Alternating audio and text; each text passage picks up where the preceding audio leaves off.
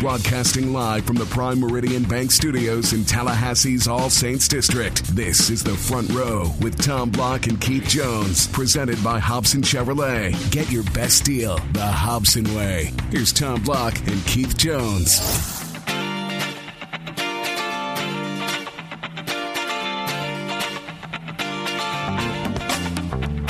I don't know about your world, Keith, as we say hello, but in my world, the sky is a little more blue. The grass is greener. All of a sudden, I'm sleeping better at night. Life's good. How about you? All is right with the world. It's amazing how things feel that way. Over a game. Exactly. That at the end of the day, it's a game, right? 27-2. The jokes will continue all off season at about 1:33 every day. Hey, Keith, do you have the time? Well, is it 1:33 or is it 27-2? That's the big question. No, it was an enjoyable night, certainly for those that follow Florida State as we do, for those that played for Florida State as you did. Interesting the way the game unfolded. I knew Florida State was very good on defense. I knew Florida was having issues offensively. I didn't think it would unfold quite like that, but I'm happy it did, and we'll take it 3 in a row in this. I guess maybe I'll start there. 3 in a row in Gainesville, and for Jimbo to be unbeaten in Gainesville in his tenure here, that's remarkable. I was not aware of that non-3 in a row thing. I just never had that statistic raised, was just not aware of it. So the fact that Florida State, for the first time in the history of the rivalry, has been victorious 3 consecutive times at the Swamp, given the length of the rivalry, 60th anniversary of it, as they say, that's a pretty remarkable feat. And then, I'll underscore the obvious that Jimbo's 5-1 against Florida, but I think the bigger thing, and we talked about this as it related to the Les Miles discussions of last week, which we'll talk about later in our program this week. He's 11-1 against the 2 main rivals. I don't think you could script it much better than that for the first 6 years of a coach's stint. Well, if you wanted to look at Les Miles and Mark Richt and pick out 2 reasons why they were on the hot seat and one of them's gone, in each case it would be quarterback play or development, and success or lack thereof against your immediate rival. Rick struggling against Florida, was starting a transfer from Virginia at quarterback this year. Les Miles hasn't developed a quarterback since Jimbo left, and he can't beat Alabama all of a sudden. Well, if you look at Jimbo, what's he doing? He's putting quarterbacks in the league every year he develops one, and he's 11-1 against his rivals. There was a stat associated with the Florida game as it related to Jimbo, in that when you look at Christian and EJ and Jameis, he's the only one that's ever sent 3 consecutive first-round quarterbacks to the draft. I know, and then sort of the backlash to that is, well, Christian and EJ. Right. It's not his job to coach him up to the next level. You got to get them there. You got to get them there. Their job to go from there. Yeah. All right. Hold those thoughts for a minute. Coming up on today's edition of The Front Row, Tim Linnefelt will join us. We'll talk more about this FSU-Florida game. We'll also talk other FSU sports, the soccer team playing for a national championship again this weekend. Jared Shanker from ESPN is going to join us later on. He covers the ACC and college football. We'll get his perspective on the ACC championship game, the Heisman race, the college football playoff picture, those sorts of things. Do want to point out, as always, that this portion of our program is brought your way by Madison Social. It was a great year at Madison Social. They're not through yet. I know I personally on my calendar have a couple of holiday parties coming up at Madison Social. You probably do. That's something KJ? to not forget about. If you're late, they may have some availability issues, but it is a great place for an office party, a neighborhood party, a get-together of some fashion. They're perfect for it. And if I'm not mistaken, I think I saw Madison Social tweet yesterday that happy hour this week begins at what time, do you suspect? I would suspect it is either 1:33 or 27-2. You are exactly right. So enough said about Madison Social. That is well done as always by them. All right, a lot of things to talk about in this game. I'm going to start somewhere that I haven't heard a lot of people talk about, and to do this, you have to be a little bit critical of Coach Bowden and his era.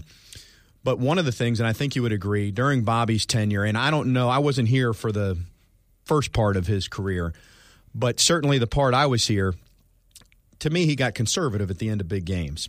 And so if you look at this game the other night, you think about the safety. Now, that's in the fourth quarter. FSU's coming out on its own 20 or wherever they are. Jimbo doesn't hesitate to call a pass. Now, they screw it up and don't block it right.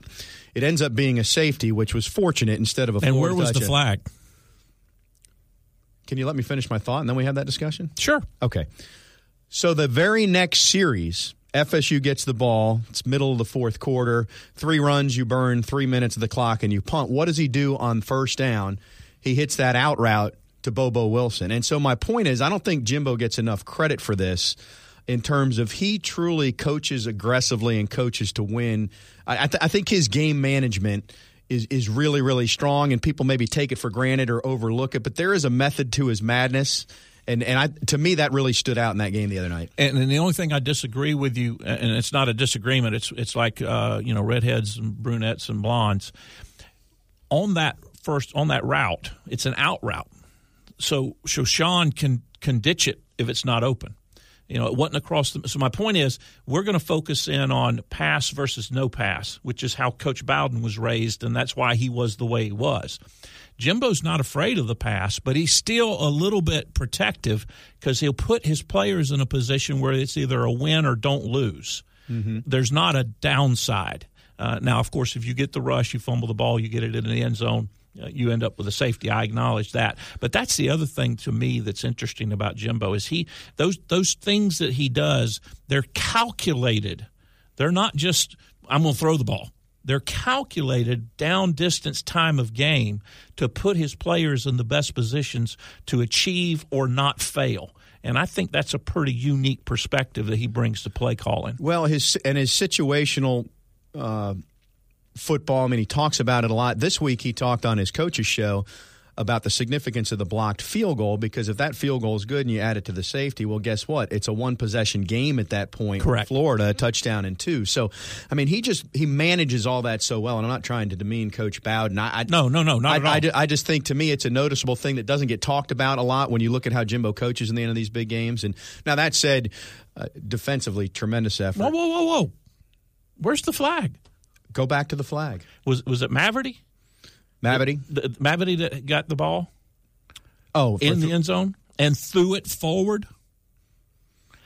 I don't know the rule. I know in the pros, if you have a holding call in the end zone, it's an automatic safety. I don't know what the college rule is. I just didn't look it up. But if the flag had been thrown for intentionally batting or throwing the ball, is it an automatic safety? And my point is, was he doing it to draw the safety? Because that ain't the way you want to throw the ball to draw the safety. I don't know what the rule is either, but I don't think he was doing it because he knew the rule and thought it was a safety. I think throw the ball the other way. I think heat of the moment he was thinking, I'm going to get this out of the end zone so it's not a Florida touchdown. But throw it the other way. I don't disagree.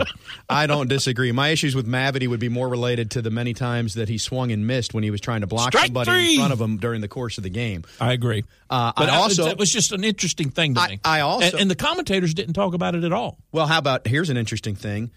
99% of the time when you kick following a safety, you punt so that you can get the hang time. Now, I know what Jimbo was thinking and doing the math on this. I mean, Aguayo basically kicks 8 yards deep in the end zone from the 35. So if you kick from the 20, you're thinking that the ball is going to go to the 5 or 6. 7. But I think he tried to muscle up so much, he mishit it. It goes to the 20, and that ends up being a huge return that there was a penalty on. I didn't ask Jimbo about that, but, normally you would just get the hang time and roll the dice. That broke. Plus, Beatty was kicking the ball well in that particular ball game, and you can go back and listen to our podcast of our earlier shows when we were absolutely demeaning Beatty early. I think everybody has come around and said mea culpa this year on Beatty, and we've all acknowledged that he had a good year. He had a good year. There's one game to go in Beatty's career. I should knock on this, but for 4 years of trepidation about him costing a Florida State a game, it hasn't happened. Correct. I mean, that's just the reality of it, and Florida State's been pretty good. Yeah, but he still needs a haircut. When I was looking at the final, you'll have to take that up with Kaysen. When I was looking at the final stat sheet after the game, though, it was noticeable to me, though, when you looked at every statistic on that page, yards per play, yards rushing, yards passing, punting average, even though Florida punted well, field goals, red zone. Florida State won every one of those individual battles. I mean, Florida punted for 45 yards a kick or whatever. FSU punted for 47. They couldn't make a field goal. Aguayo makes 2. Kickoff, even the kickoff average and net kick and net punt was better for Florida State. So Gator fans can look at it and say, well, if we had a different quarterback, it would have been a different game. Well, sure, and if Jameis Winston was playing his redshirt junior year at FSU right now, it would have been a different game too. I mean, you can play that what-if game all day. The thing I was most proud of in the whole of this game was Florida State's ability to run the ball in the fourth quarter. That's when, if you can get your ground game going when you've got the lead, that is the true testament of old school Southern football dominance. And that's exactly what Florida State did to Florida in that fourth quarter. Yeah, and if you think about these games and just compare the Clemson game and this game, they were similar in that FSU in a hostile environment got the lead, but what was different is the way Florida State finished just a couple weeks later. So impressive steps. All right, Tim Linafelt, our Seminoles.com insider, is coming up next. We will pick his brain. If there's anything left to pick in there about this game and this season, that's when we continue right after this on the Front Row. You left your mind out somewhere down the road. Don't bring me down. No, no, no, no, no. I'll tell you what's wrong before I get off the floor. Don't bring me down. You are listening to The Front Row with Tom Block and Keith Jones, only on 97.9 ESPN Radio. Here's Tom and Keith.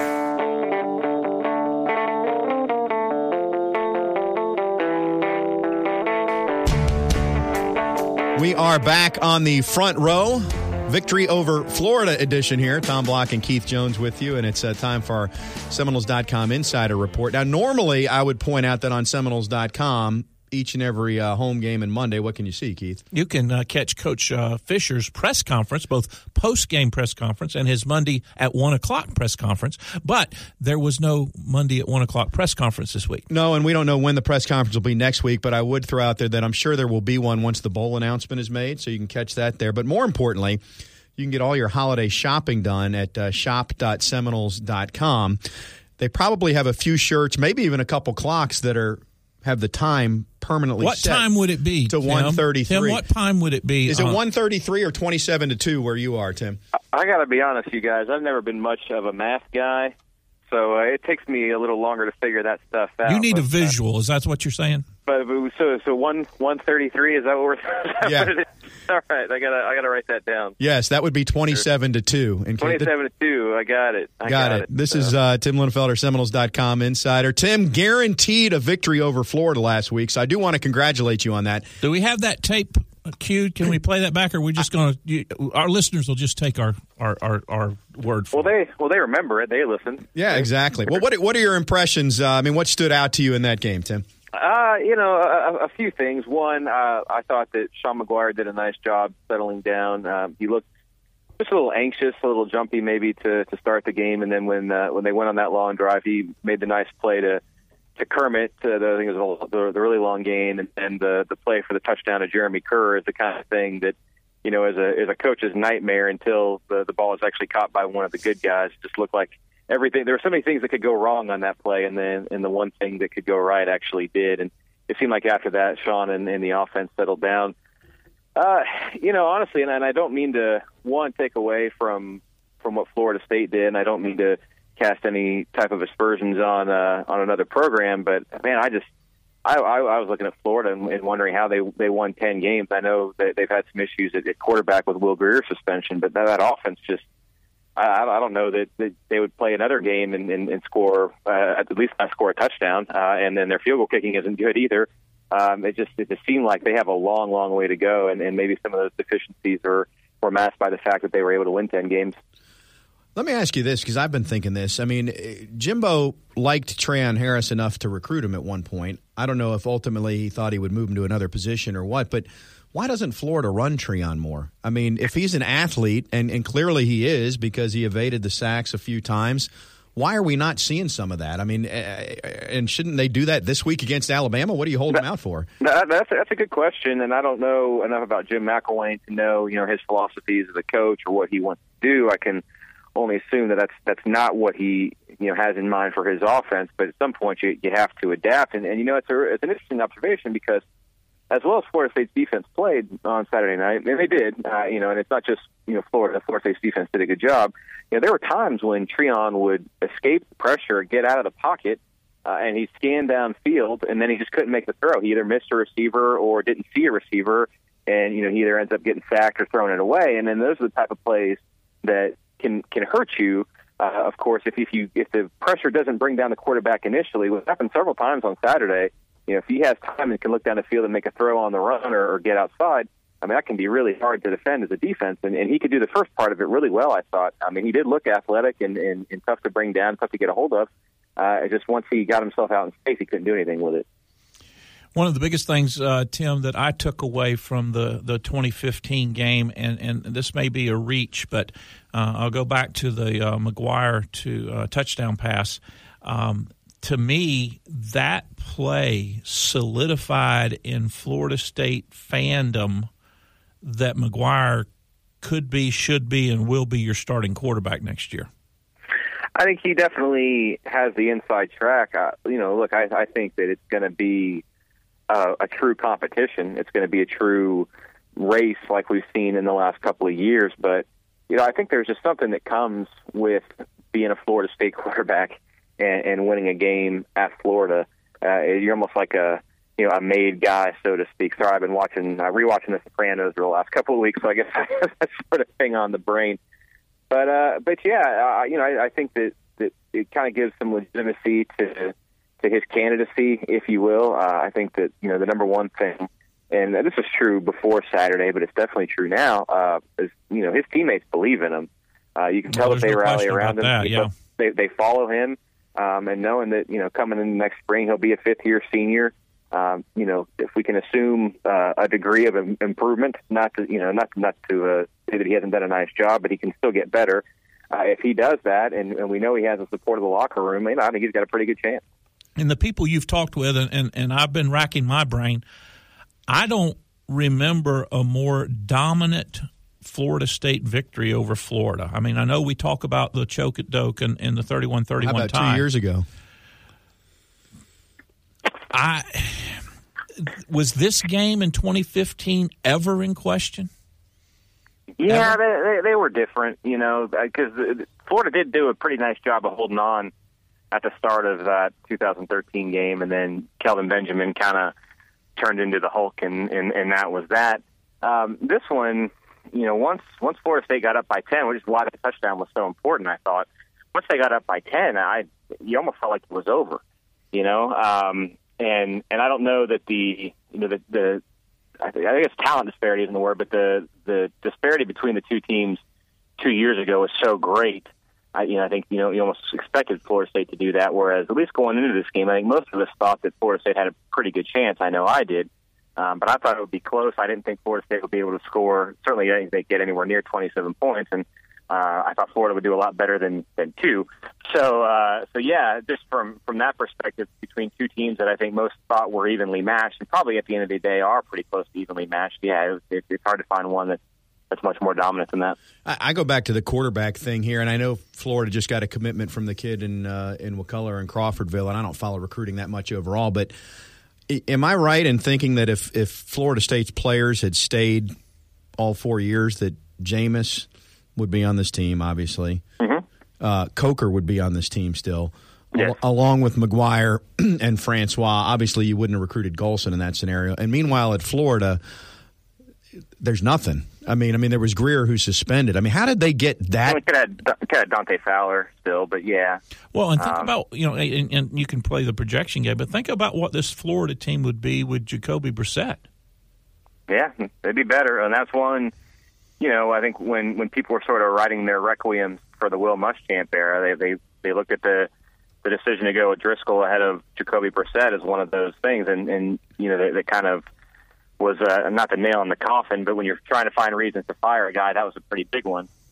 It's interesting, man, and don't underestimate what going 4-8 can do. I mean, that's really going to hurt. And we saw it here in the mid 2000s. It's not a coincidence that when Florida State was going through its rough patch, that Florida was having its best run in program history, really. And so, now we're seeing something similar where, Florida can't seem to get it together. And maybe they are still, that we'll see how things play out. But in the meantime, Florida State is enjoying a run of unprecedented success. And, I do think it tends to be a cycle, but I also think it's important that when your rival is down, you better take advantage. And Florida State's doing that for sure. Let me ask you this, Tim.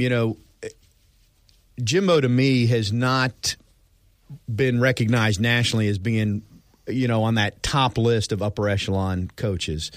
I forget who it was that had him ranked number 19 or whatever in some list of top. That was Matt Hayes at the Sporting News. Okay, so if you don't, I've heard a promo on this station about that. But if you don't want to if you want to say that Saban and Urban are above them because they've won multiple national titles and they've done it at multiple schools, I get that. But then when you get to the next tier, I don't see how Jimbo's not in it. But my question is, I feel like it's more of a statement, I guess, but I feel like this 10-2 season in a rebuilding year without Jameis, in some ways, is almost helping Jimbo's reputation nationally more than going 12-1 last year with Jameis after the national title. Do you buy any of that? Particularly amongst what we'll call the absolutely. learned people, the people that really understand college football.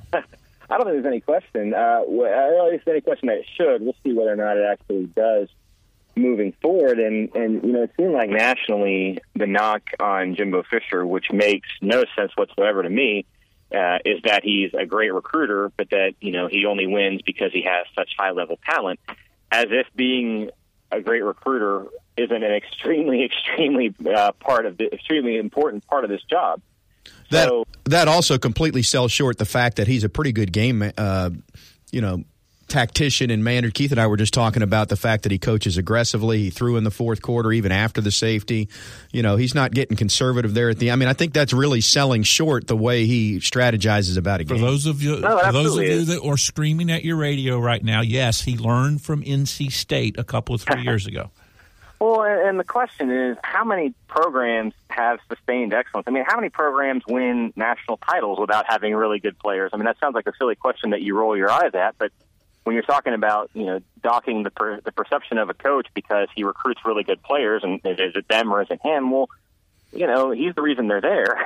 So it always seems kind of silly to me. But to get back to your original question, no, I think so, because the big question surrounding Jimbo heading into this year, and I think this is fair to a degree if you want to key in on one player, is Jameis Winston. Jameis took Florida State to unforeseen heights midway through the early part of Jimbo Fisher's tenure, and the question is, how are they going to do afterward? And I think given the circumstances, you have to say that the post-Jameis life, and not just post-Jameis life, but post lots of NFL players' life, has been pretty good. I think at the beginning of the season, if you had said 10-2 with a loss at Georgia Tech, and a loss at Clemson, who has turned out to, I think, be better than any of us thought they would be, you'd probably be pretty satisfied with that. Now, granted, a lot of that is based on the idea that we thought Georgia Tech was going to be a lot better than they are. But even still, 10-2 in a year where you lose so many guys to the NFL and really seem to be kind of transitioning from one era of the program to the next, if you will, I don't know how you could be anything less than thrilled with it. Let's switch sports real quick in our last couple minutes, Tim. The soccer team is going to try to defend a national title this week. I've seen them play a couple of times in this NCAA tournament, and they look as good to me right now as they have at any point this year. What's your thoughts on their matchup against Duke and then the likelihood that they do repeat? I think they have a really good chance. I think they're extremely talented, and the most important thing to remember now, and it's been this way for a couple of weeks, is they have their full complement of players. They have a handful of girls who are play for their national teams. Mark Krikorian recruits around the world, has a lot of internationals, and there was times this season where he didn't have his full roster because they were off fulfilling obligations for their national teams. Well, obviously, if a player is good enough to play for her national team, she's probably one of the best players on your team at Florida State, and we're talking about half a lineup, essentially 6 kids that were gone. And then what I'm getting here is the last time Florida State played Duke, it was at Duke. They played them to a 0-0 draw, and that was with all their internationals were gone. They didn't have their full roster. So you're playing that team that couldn't beat you when you didn't have your full roster, and now you've got your full roster to go for the College Cup. So I don't know how you couldn't see Florida State as anything but a favorite in that. And then I'll admit that I haven't watched a whole lot of Penn State or Rutgers this year, so I don't know too much about that side of the bracket, but I do know that an interesting plot twist, if it comes to that, is that Penn State's head coach is a former assistant here at FSU and has a tight relationship with Mark Krikorian, so it could be a fun little subplot there if Florida State were to meet Penn State in the national championship game. Interesting. Tim, there is this little thing called the internet, and you do have between 1 a.m. and 3 a.m. that you could be looking at soccer footage if you were. I know, committed. I need to do that. I'm going up there this weekend to Cary, so watching the Rutgers breakdown is on my to-do list, but I haven't gotten the. You probably could just go to Seminoles.com and look at the content there to break everything down. Am I right? That's a pretty good idea. Yeah. A pretty good idea.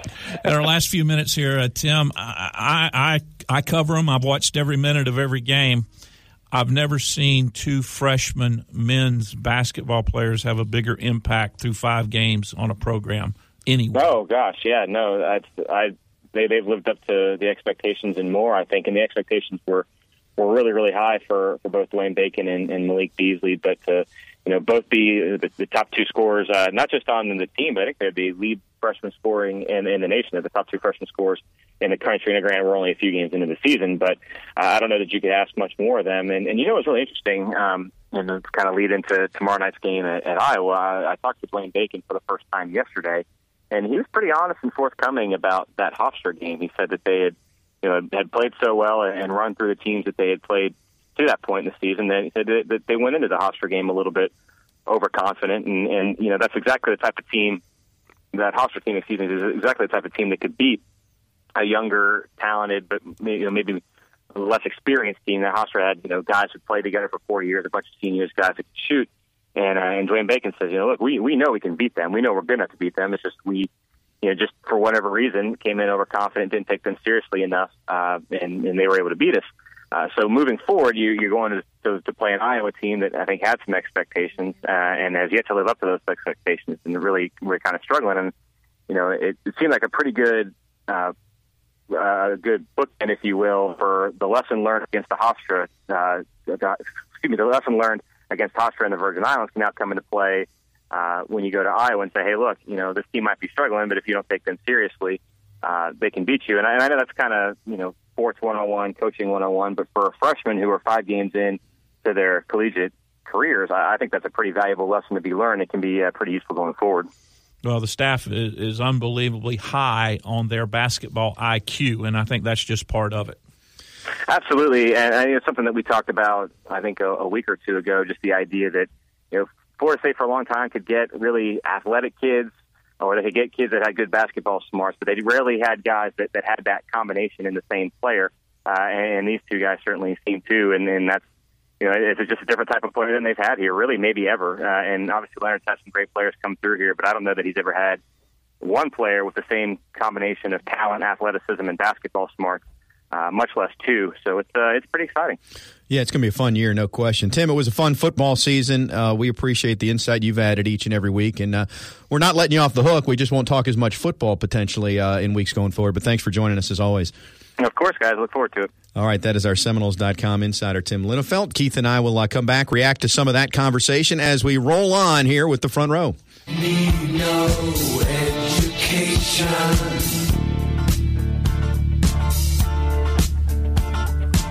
We don't need no thought control. Broadcasting live from the Prime Meridian Bank Studios in Tallahassee's All Saints District. This is the Front Row with Tom Block and Keith Jones, presented by Hobson Chevrolet. Get your best deal the Hobson way. Here's Tom Block and Keith Jones.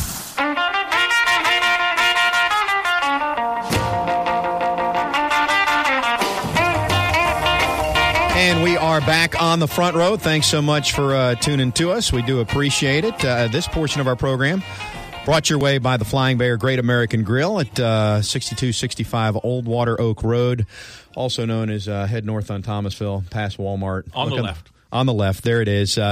Open Sunday through Thursday, 11 to 9, Friday and Saturday, 11 to 10. Really good place. Tell Brian that Keith and I sent you his direction. He's doing a great job there. Flying Bear Great American Grill. Little disclaimer here, as you're listening, you may have heard Tim Linafelt reference the game against Iowa tomorrow night. Full disclosure here, because Keith is with the basketball team and travels with the team, it's actually, as we sit here, we are recording on Tuesday, and so we have completely rolled the dice Seminole headline style here. This means that invariably Jimbo will take another job, 6 guys will declare for the draft, Notre Dame will join the ACC, and I don't know what else will happen in this 24-hour period, but that's likely to happen since we've recorded. Given our luck. Well, given Seminole headlines luck, I'm gonna blame that all on those guys. Anyway, wanted to frame that. So, bottom line is, you're listening to this. We do not know the college football playoff rankings, which came out Tuesday night, but subsequent to our taping. Nor do we know the ACC honors, the Players of the Year, Coach of the Year, and that sort of thing. Well, the Coach of the Year is Dabo, and the Player of the Year is Deshaun. Any other question? Rookie of the Year. Defense will be Ramsey, or Derwin, rather. Offense will be the running back from Pittsburgh. Okay, so there you have it. Hold Keith Jones to it. Well, did you vote? Yes. You did? Yes. See, I give Keith credit because I am not a voting member there, and I'll be honest, and this will sound – it gets tedious. Like, I look at the list that came out yesterday, and I'll just say this, and I don't mean to pick on the guy too bad, but Travis Rudolph is not the third best receiver in the ACC to be a second-team All-ACC selection. And so what happens in these, and I know because I used to vote in these, I know Florida State. I see Florida State every week. I see the opponents they play one time a year. Other than that, my schedule is such that I'm really not watching whole games a whole lot. So it comes time to vote for the first-team left guard or another linebacker, and you pull out the ACC stats and you go, this guy has this many tackles, I'm going to vote for him. Or this guy has this many catches, I'm going to vote for him. And what you get is a media compilation of an all-ACC team, which, and I don't know how you vote, you've seen the teams more. You may study it and have spreadsheets and really put a lot into it, but it's biased based on who you cover is the point I'm making. It is, but having said that, I'm still old school. I've been a long-time member of ASME, and it's part of my responsibility as being a member of ASME, and I take it seriously. Well, good. No, I give you credit. I probably should get back into the fray and do that. But anyway, the coaches do an all-ACC team as well, which will come out next week. And to me, that one's a little – I think the way that works is you can't vote for your own players, but you get a more true representation in my mind because they watch the tape and grade the tape and say, you know what, that lineman really is the best lineman. Right. That sort of thing. Anyway, I didn't mean to digress into all of that, but we did anyway. Let's go back to the coaching carousel thing. Understanding again that there's, a 24-hour vacuum from when we're sitting here. Mark Richt will already be named the coach of Maryland by the time this airs. No, what I want to talk about is this. The coaching fraternity gets together, and they all obviously are going to come out. Dabo said it, Nick said it, Jimbo said it. What are we coming to in this coaching profession when guys that have been successful like Mark are forced out, if you will? And I get that. 145 wins in 15 seasons. And I get it. But if you're Georgia, you're saying we're paying them X, we gave them a decade and a half, and we don't have a national title to show for it. And really, here's where I am. If this was 15 years ago when coaches were making $1 million and their coordinators were in the 1 to 200 range, and basically, if you're in a situation where you're terminated, you got to find work to support your family. That's one thing. But if the coaches want to go back to having 5 or 6 or 7 years to get their program in place, well, just go ahead and walk your salary back to $1 to $2 million and pay your coordinators $1 to 200, and there won't be such demand and expectation. I mean, it's a double-edged sword that way to me. That's the economics of it, the reality of it, and I did not come up with this idea, and I've heard it from a couple of different people. I'm not even going to give them credit for it. But the problem with the coaching carousel right now is Alabama, because Alabama has been dominant for the last 6 or 7 years, and any other team of significance thinks they ought to be able to do what Alabama's been able to do. And as a result, the leashes have gotten short. So you can blame all of this on Saban. Well, how about where we sit covering Florida State right now when you look at Bobby's tenure and now Jimbo, for all the consternation and worry over the last few years that he's going to go to West Virginia, he's going to go to LSU, he was going to go to Texas, all those things. Here he sits 6 years in, and as dominant as he's been against his rivals, as we talked about earlier, if he wants to, he's set up at least at this point to be a 10 to 15-year guy here, I would say, unless the bottom just drops out. But here's the thing that's frustrating about it, and we talked about this. I talked about this on the show last week. No, you didn't. I damn sure did. Okay, well, and we damn sure beat first. The Gators. All right, I'll see if we talked about it or not. What did we talk about last week? Jimbo was never a candidate for the LSU job. That was everybody's thought process. No, I think it went further than that. That doesn't mean he didn't consider it. That doesn't mean that Sexton didn't talk about it. That doesn't mean there wasn't conversations about it. But he was never a serious candidate for that job because LSU had bungled. Let's go with bungled. Bungled everything up so bad, and the money was so big that it was never going to work. So, and Jimbo was never a candidate for the Texas job. The only job of those three that you've mentioned that I would even remotely worry about is West Virginia because he's going back home. And my point is, we, the media, have made this an issue. Oh, well, that's the way everything is. And the media is comical, too, because they get on the hype train on all these things, and then they backtrack about everything and cover for themselves. So that's what's ironic about what you just said is of all the jobs that Jimbo's been linked to, the one I was worried least about was West Virginia, because I've had plenty of conversations with Jimbo, and Jimbo is – what's the number one thing for Jimbo when it comes to his program? Recruiting. Players. Yep. Players. How many players are in West Virginia? Not a lot. Well, I understand it's where he's from. I read an article on one guy they let get away, a gentleman whose hometown is Morgantown, West Virginia. Don Knotts, Barney. They let him get away.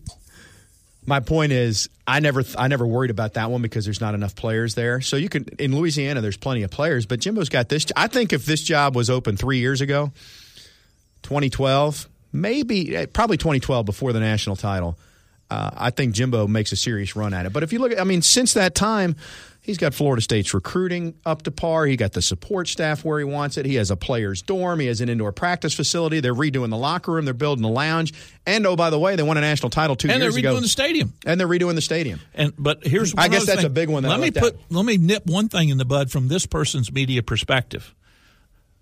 Jimbo doesn't get a renegotiated contract at the end of this year. It's status quo. If everything goes the way it should next year, that's when you renegotiate the contract. Yeah. So for all those people saying we've got to give Jimbo more money to make sure he stays, this isn't the year to do that. Well, and I think, and we need to wrap up this segment, there's been some talk about, a lot of like USC filled its position from within. Well, because big name coaches, aren't as apt to move around. Well, guess what? Now that you're paying $5 and $6 million and you're giving them everything they need, you don't have to job hop to go do that. A lot of coaches are sitting pretty right now, so you don't have to switch jobs. What can Jimbo do with $8 million a year that he can't do with $5.2 million a year? Exactly. All right, we're going to step aside, come back, and we'll talk ACC championship game, sort of bigger picture here with an ESPN expert. We'll do that on the other side of this timeout here on the Front Row. Laughed at all of your jokes. My love, you didn't need to coax. Oh, Maggie, I couldn't have tried anymore. You're listening to The Front Row with Tom Block and Keith Jones. Got a question? Email them at thefrontrow@979ESPNradio.com. Here's Tom and Keith.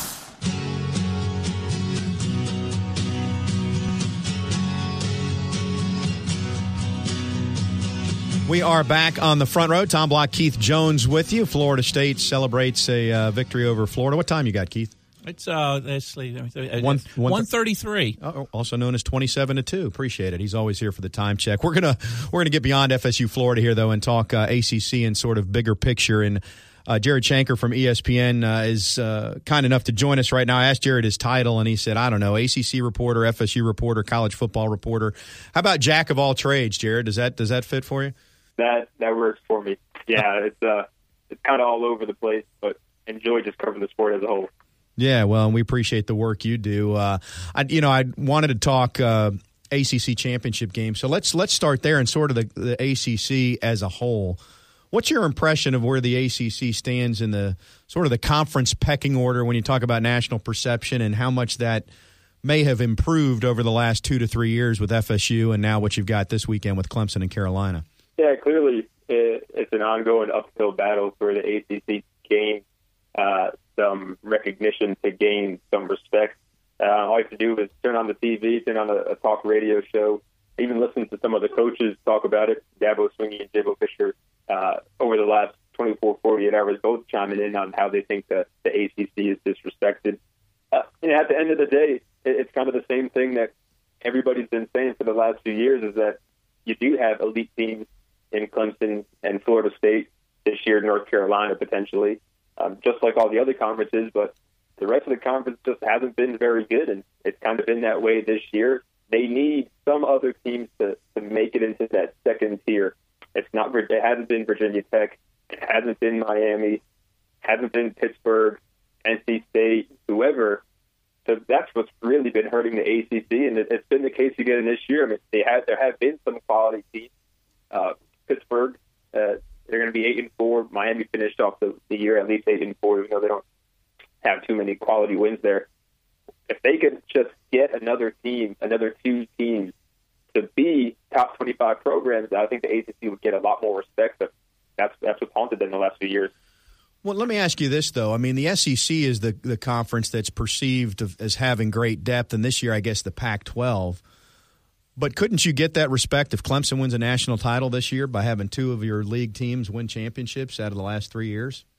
Absolutely, and I think you make a good point that even though the ACC hasn't been that great, I don't know if the other conferences have really been that great either. The SEC and the Pac-12 were both the most hyped coming into the year and have frankly disappointed. Again, they might have two playoff teams, each of them having a playoff team, but you look down the rest of the conferences and nobody really seems to stand out a ton behind Stanford, behind Alabama.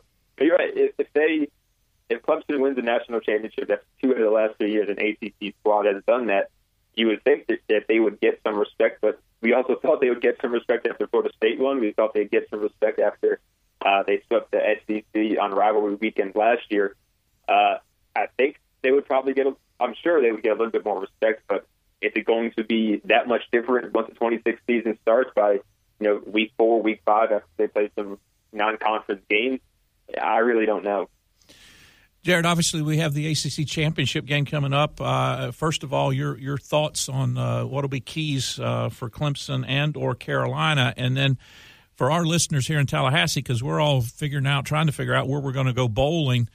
What in the world happens if Carolina ends up beating Clemson in Charlotte on Saturday? Yeah, I think first and foremost, the keys for North Carolina, you got to stop the run.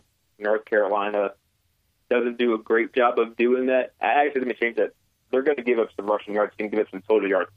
What North Carolina's been able to do, and it's kind of an overlooked stat, it's not just red zone defense, but how does your defense play once the offense gets within the 40-yard line? And North Carolina, it's been a week or two since I last checked, but they have been one of the best teams in the country at limiting teams in scoring once they get inside the 40-yard line. That's what they're going to have to do for North Carolina. I think you just can't turn the football over. Their 2 toughest games, the loss to South Carolina and the close win against Virginia Tech, is because they made terrible turnovers in situations where you just can't do it. South Carolina, the interceptions in the red zone. Against Virginia Tech, they have 2 fourth-quarter fumbles when they have a 14-point lead. And even this past Saturday, they let NC State get back in the game because of some costly turnovers. So Clemson is going to turn the football over, it looks like. That's what they've done over the second half of the season. North Carolina just can't give the ball back to them. And North Carolina does win. I think it almost certainly shuts out Florida State from the New Year's Six Bowl. Right now, you're thinking if Clemson wins, if they win handily, I think you see Florida State probably end up in the Chick-fil-A Bowl. If not, it kind of seems like maybe the Russell Athletic Bowl wouldn't really be interested in Florida State, considering the Seminoles are going to build camp, basically set up shop in Orlando over the next few months. It'd be really interesting to see where they would end up. But obviously, the hope for Florida State fans is that they're going to head up the road to Atlanta.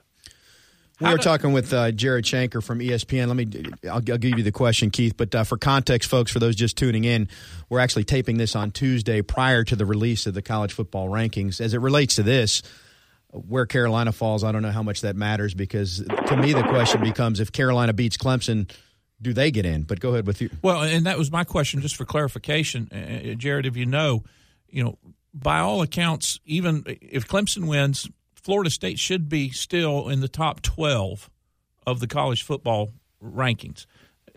Doesn't that guarantee them the Big Six? And even if North Carolina was to win and Clemson and Florida State were within the top 12, don't they still get New Year's Day bowls?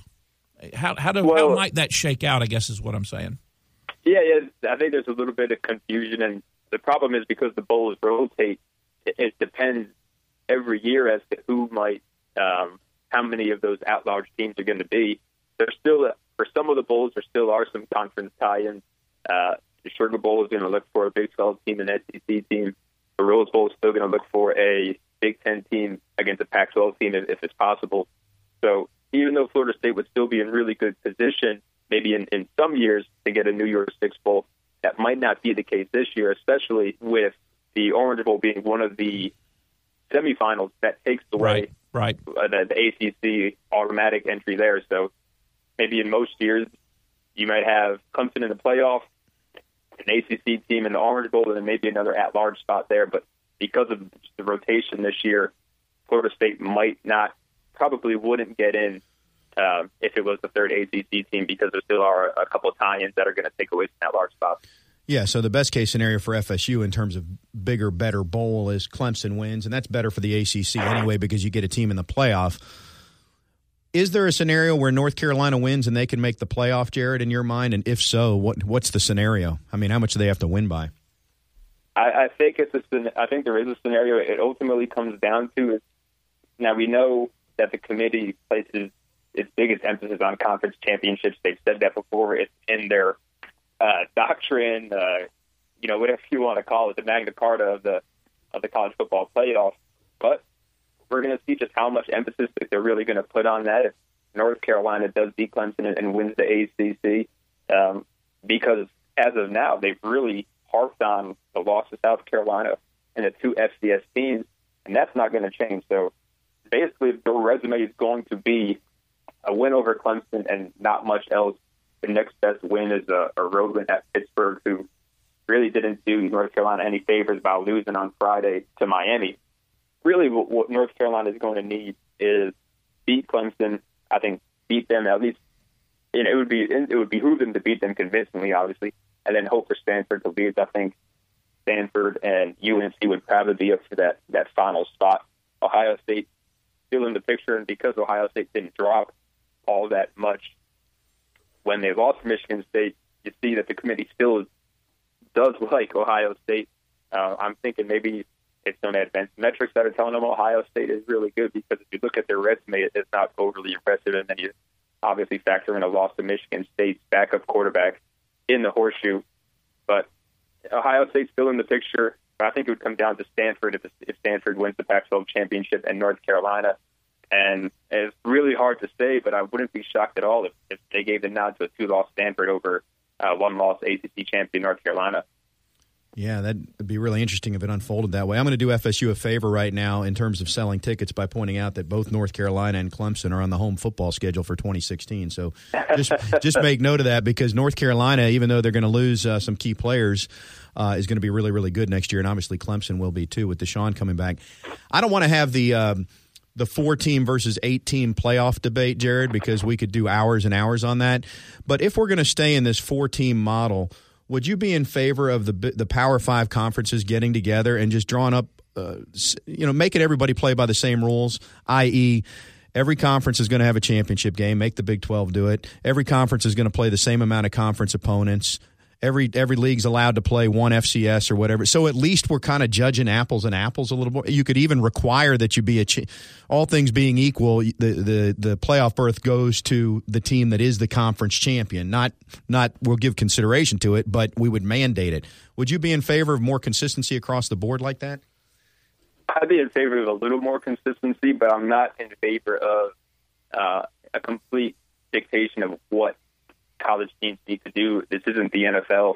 I don't think it needs to be the NFL. I think if some conferences think it's best for them to do it one way and others think it's best for it to do it the other way, and that seems to be the case with the new autonomy, I'm fine with that. I would like to see maybe something with the conference games, whether all teams go to 8, all teams go to 9. I think that would be a good idea. I think, at least as far as the non-conference scheduling goes, I think ultimately that might just shake itself out on its own. If programs are seeing that the committee is really taking strength of schedule and out of conference schedule into account, then maybe we're just going to see teams schedule better. And I think you've seen teams scheduling a little bit better. It might take a few more years because, unfortunately, these non-conference games are scheduled so far in advance.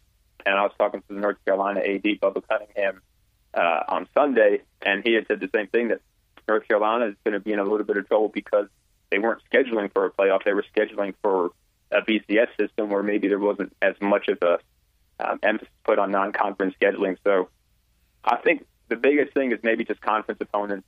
I think the FCS, non-FCS stuff, that doesn't really bother me. If you want to play one FCS school, I don't think it's a huge deal. And then overall, I think the less regulation, the better. Just maybe conference games is about it. All right, well said. Good insight, Jared. Appreciate you joining us. Appreciate what you do for college football in the ACC. Thanks so much. Anytime, guys. All righty, Jared Shanker from ESPN, and we don't have a lot of time to react. You look like you want to say something before I go to break. I was just saying what we're finding is that the abilities and the insight of folks that we're having the opportunity to interact and get to know is exponentially growing because we're able to tap in with some folks that have some real good insight as to what's going on. I thought you were going to say, and exponentially better than ours, which I'll throw on the table as well. Well, yeah. Okay. We'll come back, finish up the front row after this.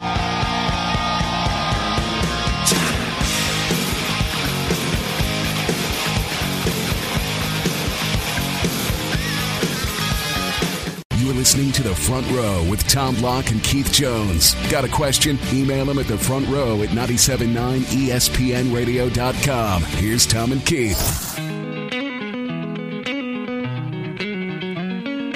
2 minutes left, Keith. What problems have we not solved yet that we should try to tackle in this remaining 120 seconds? Don't know about problems. Just maybe we can start putting it in our Christmas wishes. I really, really hope Clemson beats North Carolina. Yeah, exactly.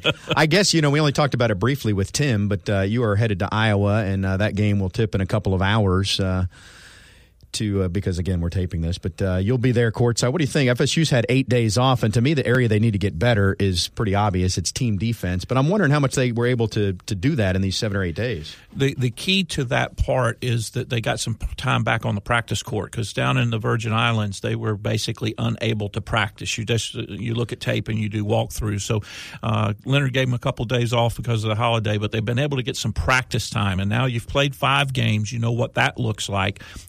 Just like as Linnefelt was talking about with for example, with Dwayne, we really took Hofstra too lightly. We got to be more respectful opponent. Well, we got to play better defense. We know we got to play better defense.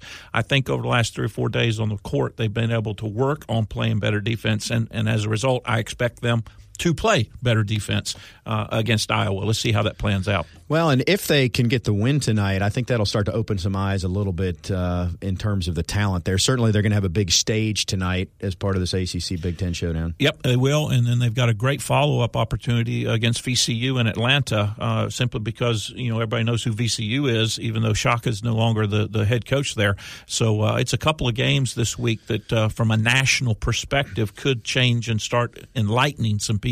Hopefully Florida State will take advantage of them. And I am fortunate enough I'll be with you for that VCU game on Sunday in Atlanta since Gene will be with the Bucs. All right, we're out of time. We do this each and every Wednesday. What time do you suspect you're getting back tonight from probably about 1:33 if I had to guess. Wednesday night, Thursday morning, I'll probably back probably about 27 to 2. 27 to, about 1:33. That's what I thought. All right, folks, have a great week. Thanks for joining us on The Front Row.